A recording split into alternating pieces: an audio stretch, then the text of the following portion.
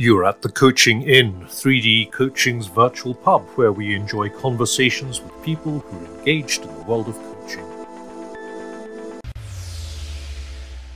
Things I absolutely love about the work we do is watching people see something that is completely disconnected from the work that they do, suddenly enable them to make meaning or make connections in a new way. That's why I love this episode.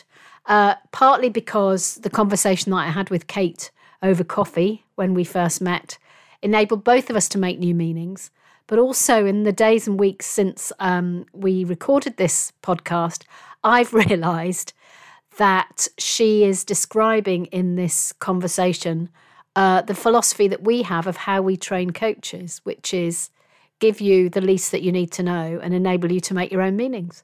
So I hope you love this one to listen to as much as I loved recording it. And if you like it, we would absolutely love it if you shared it with one other person, because we'd love to get the coaching in wider, deeper, further into the world. Let me know what you think. Welcome to this week's edition of the Coaching In. Today, I'm having a second conversation with Kate Caroe, who I met in Sheffield earlier on in the year, when we had the most interesting conversation about homeschooling and coaching. And I said to Kate, why don't you come to the Coaching Inn and talk to us about it? Welcome, Kate. Hello, thank you very much. It's such a delight to see you again. So just give us some context about what you do with your day.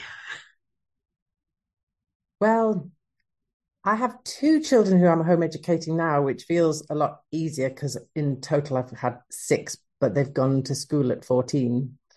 So now with my two boys who are 8 and 9, we tend to get up at a reasonable time, and then they do their maths and music practice, and they might do maths on the computer of their own accord. They might ask me to get involved, or I might be doing jobs on the computer because I organise Out of the Box and a choir called Steel City Choristers as well. So I've got my work to do and they've got their work to do. And they should do they know they need to do a bit of writing as well, a few spellings or copyright. Yeah. And then at coffee time, we then come together and have a snack, and I have a cup of coffee, and we come together for stories. Mm-hmm. And I start off with a bit of sort of presencing, kind of something peaceful to bring us together in a relaxed frame of mind. And then we have maybe a couple of hours of different stories, and I read, and then they tell back what they've heard. So they're processing things themselves. And then we have lunch, and then they have a bit of free play, and then we often do something later on in the afternoon,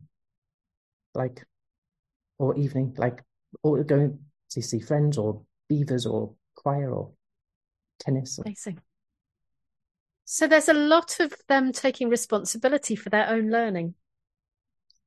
Yes, and that's been quite a big shift, because I always felt quite responsible early on with my older children, who are now 20 and 18, and I've had to learn to let go of control, trust that they can do it for themselves, that trust that children are born with an innate curiosity and eagerness to learn and are interested in the world.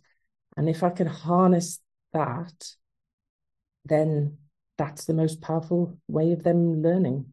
Wow. But then you have to create some habits so that you've got like a container for the learning. You have to create some habits of so they don't question yet. Okay, you always brush your teeth on a morning, and okay, you always do your maths and some writing and some music practice on a morning. So there's some expectation around it, but within those boundaries, then to trust them, and also to trust the content of what they're learning, that it is really interesting. I might not have necessarily find maths all that interesting, but I remember talking to a friend who's a maths professor, when she had little children, and she said, "Oh, the trouble with English is that it's so difficult to know how to do anything with English with your children, whereas maths, it's just everywhere. Everywhere you look, there's shapes and numbers and fun things that you can do with maths." Her children were in school. This was just the way she lived, enjoying seeing the world through that lens. Yeah. And so there's all sorts of different subjects, and it's learning to appreciate that there's something exciting. Wow. Thing. And me feeling that and trusting that, so that the children can pick up and have confidence. And not that I need to know about it, I just need to be interested in it. So you're trusting very young children to do some really great learning with a little bit of facilitation from you sometimes. Yeah, and quite a lot of play, and they'll learn a lot through play. Mm. And some of that play can be like I can suggest it, or maybe there's not. Maybe sometimes there's not. What's the difference between play and learning? Like I'm not sure. Maybe it's the fact that if I suggest something, then we should. It's just the way that you do it. It's not necessarily what the activity is, because any activity can be play for somebody if they're enjoying themselves and if they're in flow and they're interested.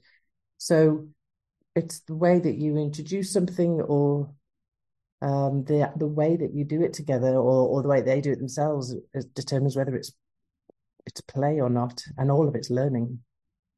Oh, interesting. I love the word flow and play and learning. Yeah, I think that's the most important. It doesn't have to be play like, oh, I'm just playing with my Lego and that's what I feel like doing. It could be.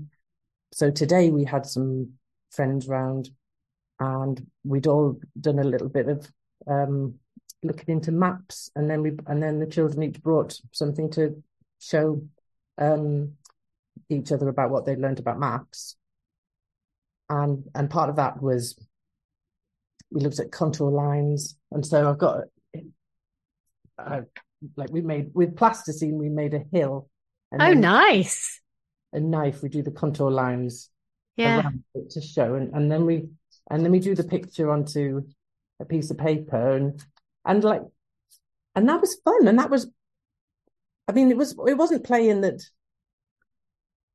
they just decided that they were just going to go and do that today. It was I had decided that we were doing this. Well, we'd all decided that we were doing having this gathering about maps, and then we did, and that was one of the activities. And another of the activities was playing battleships, because we were looking at grid references. And so it's really, I don't think there's all that much difference between play and schoolwork if it's done in a playful way. And that's where the most of the learning can happen. One of the things that we talk about often in coaching is what's the least that the coach needs to do to facilitate the other person to do some thinking. And it feels as though your philosophy of education is what's the least that you need to do so that they can do it themselves. Oh, yeah, definitely. Because I have to keep out of the way of the children, because they've got it in themselves. I need to suggest something and then sit back and see where it leads. Because I follow Charlotte Mason's ideas. She was a educator in the Victorian times, and she talked about getting yourself out of the way of the children, because they've got this innate curiosity and playfulness and desire to learn, and we just need to keep ourselves out of the way so that we don't squash it. And then it'll happen. You don't need to do much. So she's inspired you. Yes, I came across her ideas a long time ago, maybe 15 years ago, and I was quite excited by what she said. But when I tried to implement them with the children, then it just didn't seem to work. I couldn't quite understand how to make it happen, how to get them to be interested in these books that were being suggested, and how to do a nature journal that she suggested, and I just couldn't make it work. And over the years, I've realised now we're doing that style and loving it, but it's been about me transforming myself, which is what your book was about. The coach transforming themselves. Yeah. Like with a nature journal, I used to suggest to the children that they go and do this nature journal and then help them do it, and then it would peter out. Whereas now I've learned that I can do a nature journal for myself and be genuinely interested in doing it for myself, and then that kind of becomes a norm, and the children can pick up on that. And I think a lot of education, the gap between the children who learn really well and children who don't have such good results in school, can be what their home atmosphere is like. And all these things that you take for granted in the atmosphere of who you are as a person and the things that you're interested in has a massive influence on the children's education, more than any activities that you try to do. It's about who you are in your character and what you love. I know that our listeners with children, some of them are doing a full-time job and then supporting their kids to do the homework in the evening. And you're saying that you've moved away from the rules and you simply let the children find their way with a little bit of shaping from the outside sometimes. What would you want to say to those parents? Well, I think they mustn't compare themselves with I'm not working full time, and I haven't got the pressure of the school asking me to do things that I've got to do with the children. That's different. I think the main thing is for them to find what they enjoy doing with their children, and follow those interests, and enjoy themselves with the children whenever they can. They've got to do what they've got to do, but otherwise the main purpose is to enjoy the children and do stuff with them and talk to them and let them talk to you. Yeah. So your children are in 3 buckets, right? By the sound of it. You've got the older 2 and then the middle 2 and then the younger 2. So what's changed? Can you tangibly notice what's changed about how you be with them in this home education space, from the first 2 to the middle 2 to the last 2? Well, the first 2 and the second 2, they're all quite close together. They were really 4. And I think I felt responsible that they had to get through certain things, and that I had to plan these things, and maybe and also maybe a bit more written work, so we had more output that I could see there was proof of what we were doing, and that would make me feel better. Whereas now there's not so much proof. It's more about the input. There's not as much output, and I think I would try to plan ahead a bit more as what I was hoping to do, whereas now I try to be more spontaneous and just see what's available and what's around, and then make the most out of that. So there's a lot. I plan what storybooks and things we're going to read. But for example, I thought I might do a play this term, a Shakespeare play. But then I saw that the Hypochondriac by Molière was on at the theatres in Sheffield, and I knew I had a copy of Molière for some reason. So I just thought, well, let's just do that because it's easier, and let myself just go with what's happening around me, and then make the most out of that. It feels more natural, and it feels it feels easier because you don't have to try to organize quite as much stuff. You just have to make the most out of what is around and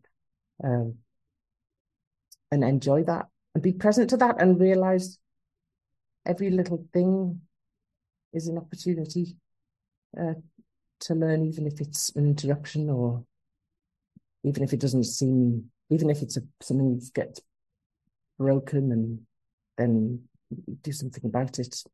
I mean, it sounds a bit idyllic. It's not idyllic in any way. I'm really on top of things I have my ideals that maybe I don't live up to, but also I suppose as well, I feel more comfortable because my older children have done well, and I know I know that it's not going to be perfect, but it's good enough, and Caroe has had good results for everyone. No, I would probably do things differently if I was to do it again. Nobody's going to be perfect, and it's quite exciting that the children have done as well as they have despite me. So you've got a confidence in the process being good enough that feels like it's allowed you to lighten up a bit on your expectations of yourself. Yeah.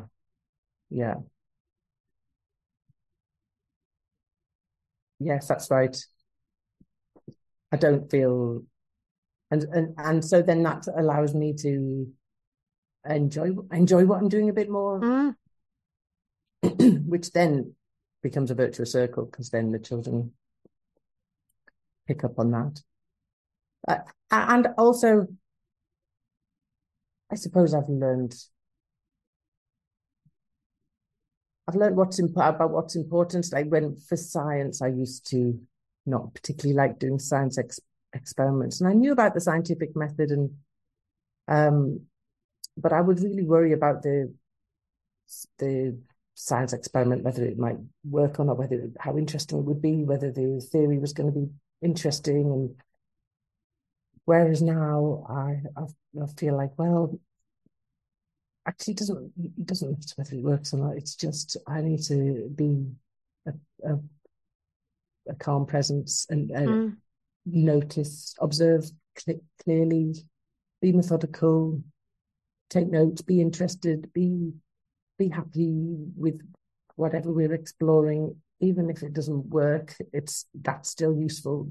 Like we talk about the Ford Model T being the umpteenth time that they'd tried to make something. Yeah, it's just it's those things that are more important than the content of anything that you're doing. The content doesn't matter, and the content of the children haven't necessarily covered the content that they would cover in schools. They've been into school at 13 or 14, and they have got some gaps in their knowledge, but they've got a good attitude to learning. They've got a sense of responsibility for their own education and their own self.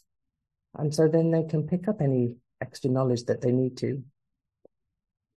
Because they know how to learn. Yeah.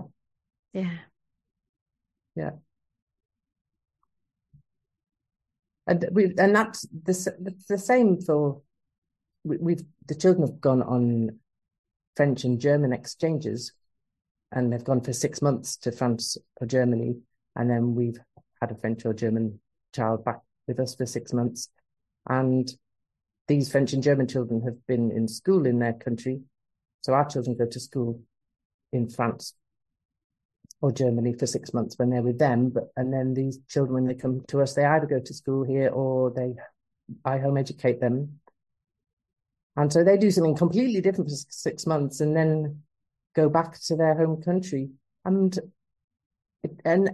often they find that they're ahead. They might have missed some content, but they might be ahead with their maths, or they've just got their character has grown, their brains made more connections, they've had this adventure.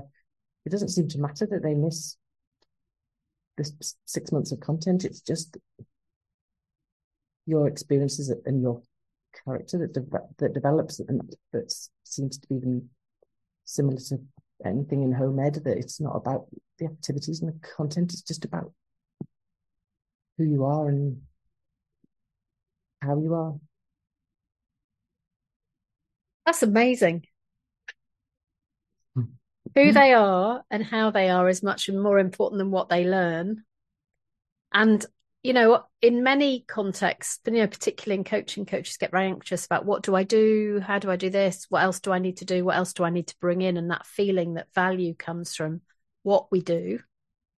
But what a beautiful description about immersing for 6 months when it's entirely about who you're becoming and how you be.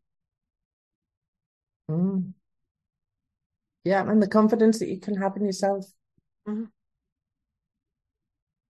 And the new experiences that you're having. Yeah. That all come from exposure rather than education. Yes. Or knowledge. Yeah. Yeah. And so that's quite radical with the 6-month exchanges. But in the rest of your life, it's about being exposed to all sorts of things as well. And so that's why it's about input and about reading stories. And I'm reading much more complicated or more engaging, advanced stories to my children now than I would have done with my older ones. Interesting. They were that age. So we've read. We've read Swallows and Amazons and the James Herriot books, Shakespeare plays, and Molière. Well, yeah, and that was fun because you just take it. Also, I suppose because of this way of you take it, you read a little bit, and then you ask the children to tell back, and they can tell back what they wanted to say, and you trust them that they're going to sift through their heads as to everything that they've heard, and they're going to choose what they think is the most interesting or the most important, and then they tell you back. And you accept what they say because they're the learner. They're doing the work. You don't know what thought processes went in their head, so you can't see everything that they're learning. You can only see what they're offering. And it's not for my benefit what they tell me in any case. It's for their own. It's their own decisions and their own education, their own journey. And so they can't fail because you ask them to tell you something and they tell you something, and even if it's brief, then you might tell them something too. If they don't have hardly anything to say, then you can tell them what you liked about it too. So then you get to model that narration, we call it, and you get to recap in your own words about what you've just read, so they hear it again, and then you move on. So there's no pressure. It's just, and it's all in small bits, so it's short chunks. And you're not leading them to the place that you think they ought to be. No. Yeah. I'm not asking them questions and I'm wanting to check whether they've been listening and got the right answer for me. I don't mind what they come back with. It doesn't matter. I'm really curious about what the conversation was like when you came out of seeing Molière's Hypochondriac. Well, it was funny because it was really comedic and much more accessible than you might have thought. They talked about the poster was quite different to what the actors were actually wearing. So they were like, why is that? Why have they got a poster with this man in a black velvet jacket and a pink hat, whereas actually he was all in beige and he was small and skinny, and on the poster he was fat. And then we're saying, why are there no more children? Why weren't there any other children in the audience? Yeah. And also it was rewritten. It was rewritten by Roger McGough in rhyming couplets. Oh, so wow! It was funnier than the play, even though the play had been quite funny too. Mm. Wow, what a beautiful thing. They probably understood it more than some of the adults in the audience, didn't they? But probably because we'd just read it Yeah. and talked about it. Yeah. Yeah. Um, So yeah. you talked about Charlotte Mason. What was her philosophy that so attracted you?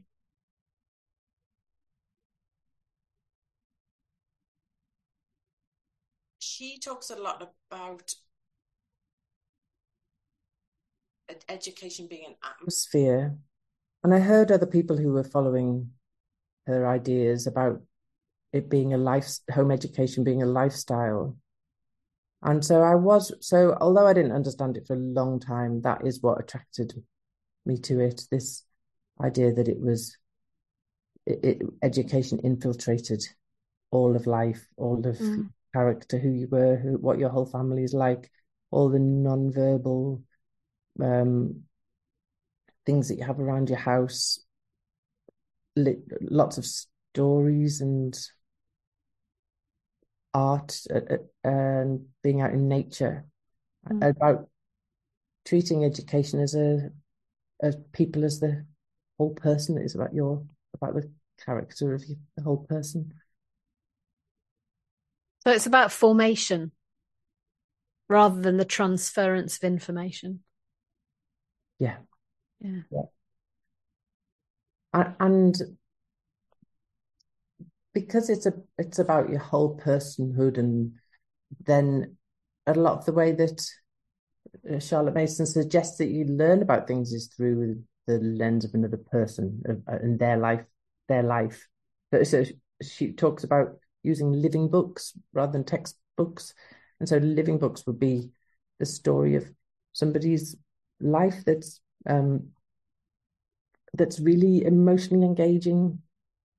Often might start, if you're reading a biography or something, it often might start with the person as a child, so you get an insight into who they were as a child and where their interests lay and why they went into the field that they went into.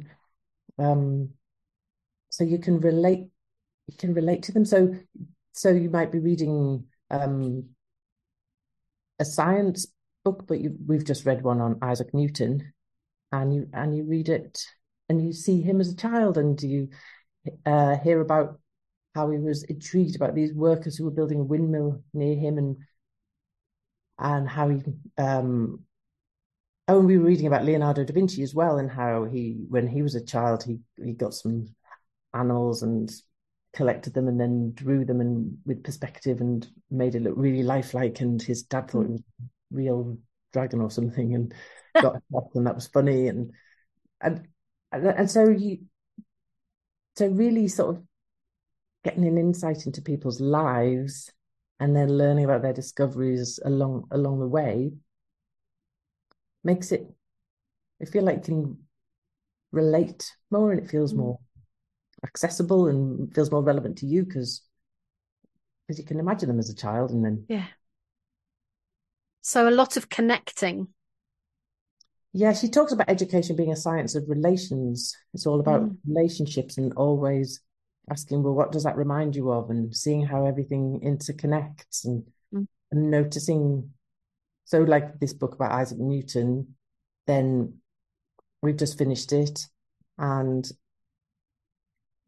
the children have been writing. We've had a group of friends, everybody's written a bit of a narration about each chapter, and then you put it in the post and it goes to somebody else, and then you get another book, and then you write the next chapter in the next book and put it in the post. Oh wow.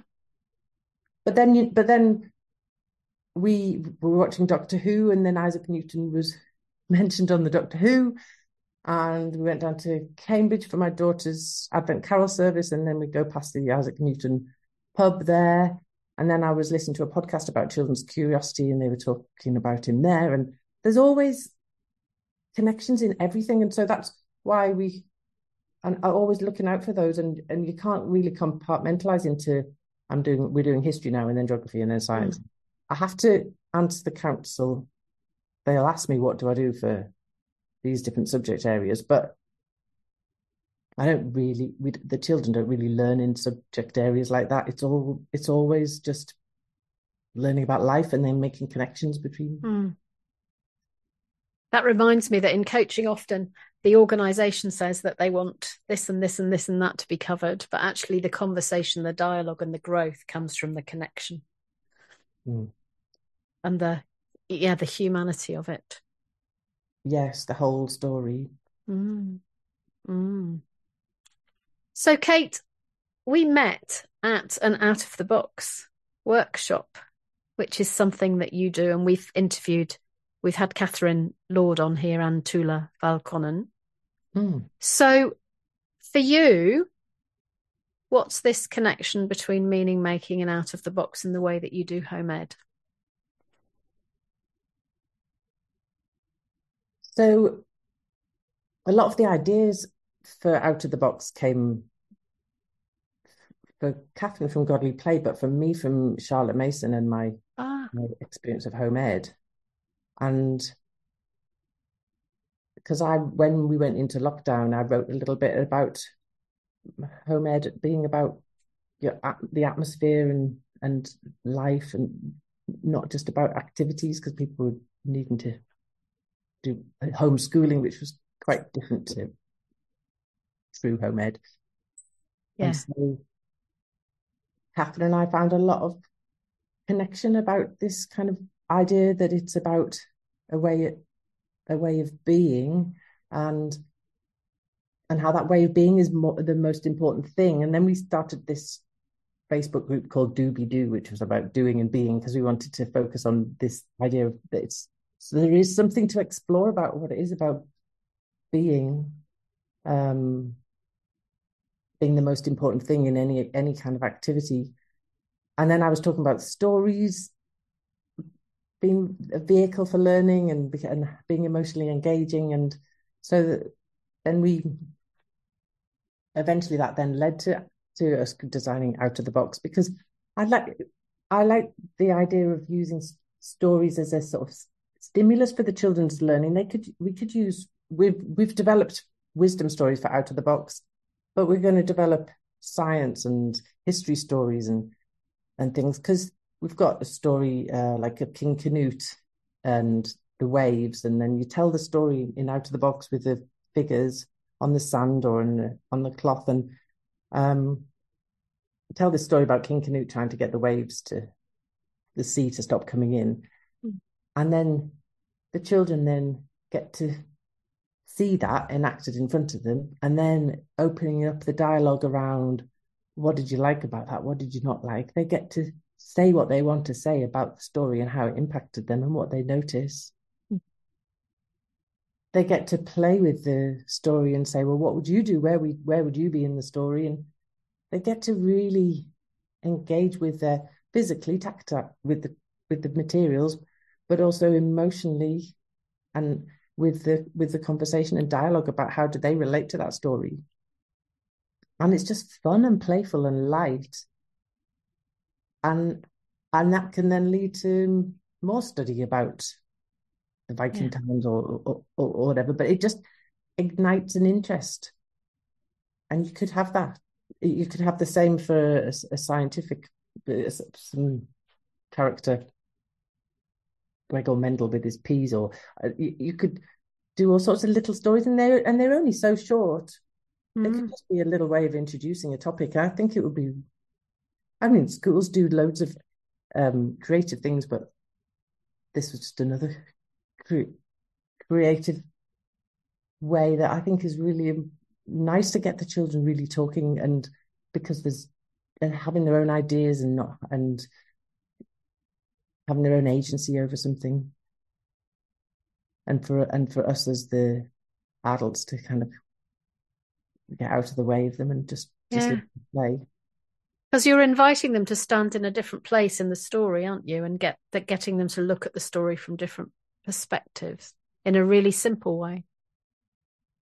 Yes, and getting them to think about the humanity, the people in the stories, and what were their motivations and why were they doing what they're doing, and playing with the people, and because the children can work out, make meaning as they play and think about what it feels more playful having little wooden figures and being able to play in a group than just thinking theoretically about what were the motivations of the king's advisors, but to actually play with it, inhabit it a bit more, and you just have a bit of fun and mess around and experiment, and there's no right or wrong. But I think you can have more ideas and be more more creative if you just get a chance to play with things like that. Touch it, inhabit it, try it out, play with it, and then think, well, what does that mean for me? Like, who do I relate to, and how would I be in that kind of situation? And I felt with our home ed that when I was first home educating, then people would talk about their children playing history stories and things, and my children didn't do that so much. Whereas now they do, and I think it's because I give them more input in a more relaxed, playful, light-hearted way. How out of the box is, and then I give them more free time to play, so they can go and play with their Lego or their Playmobil or free play in the garden or whatever. And then you do see them then playing out these stories. They played out like Hengist and Horsa, who were in a feast, and the Saxons, and then they whipped out their daggers at the end of the meal. It was terrible. But they play that, and it becomes their own. And then out of the box, if children can get to play with the stories afterwards and the materials, they can inhabit it, and it can become their own. They can relate to it and enjoy it. And I think it ignites a real interest in anything, and you can have any kind of subject in there. I'm laughing to myself because it's common, isn't it, for adults to say, let's play with some ideas. But that's entirely in the head. Okay, let's sit here and discuss, otherwise known as play with some ideas. But you're talking about actually touching, feeling, experiencing. Yes, and really, well, I used to work for a media agency, and there was one time when we wanted to come up with some ideas for a client. I can't remember what the product was, but it was some sort of youth campaign. And in order to get people to be more creative and come up with more ideas and things, then they sent everybody an invitation. It was just a meeting to brainstorm some ideas, but you got an invitation to a meeting that was a box and you opened up with a balloon, a helium balloon, then came out, and it said, come along to this meeting, basically, but in a fun way. And then you went down to this meeting room, and there was beanbags and pizza, and we were all supposed to sort of kind of pretend to be teenagers to get into the mood of thinking like that in order to get more ideas to flow and be more relaxed and playful. And so you need to, it's good to inhabit and really play with your with your body to then be able to come up with more ideas. Yeah, that's amazing. That's amazing. So what would you like our listeners to hear and to think about in relation to learning from what we've talked about around home ed, Kate? I think that learning is fun, that relationships are the main thing, to enjoy yourselves and have and be interested, but have a nice time and follow what you feel like doing and relax into it. Yeah. And I love how you've done this with 2 separate bundles of your children and how you've learnt from the first go for the second go, and that you still recognise that the first go was good enough. That's beautiful. Yes, it's quite good to have 6 children because I can keep experimenting for a bit longer. Great. Thank you so much for coming to the Coaching In. How do people get in touch with you if they want to talk more about Out of the Box? they could go to our website, outoftheboxstories.org, and we're on Facebook as Out of the Box. Would be great to hear from people. Brilliant. And if you're interested in the exchanges, that's ALEF, the Association of Language Learning en Famille. ALLEF. Brilliant. Thank you so much, Kate. And what a pleasure it has been to have you here at the Coaching In today. And thank you, everyone, for listening. Bye-bye. Thank you. If you've enjoyed what you've heard today, we'd love you to share the podcast with a friend or leave a comment on social media. And if you'd like to become a regular at the Coaching In, you can subscribe on Podbean and all major podcast channels. We look forward to welcoming you next time. You've been listening to The Coaching In, 3D Coaching's virtual pub. For more information, check out 3dcoaching.com.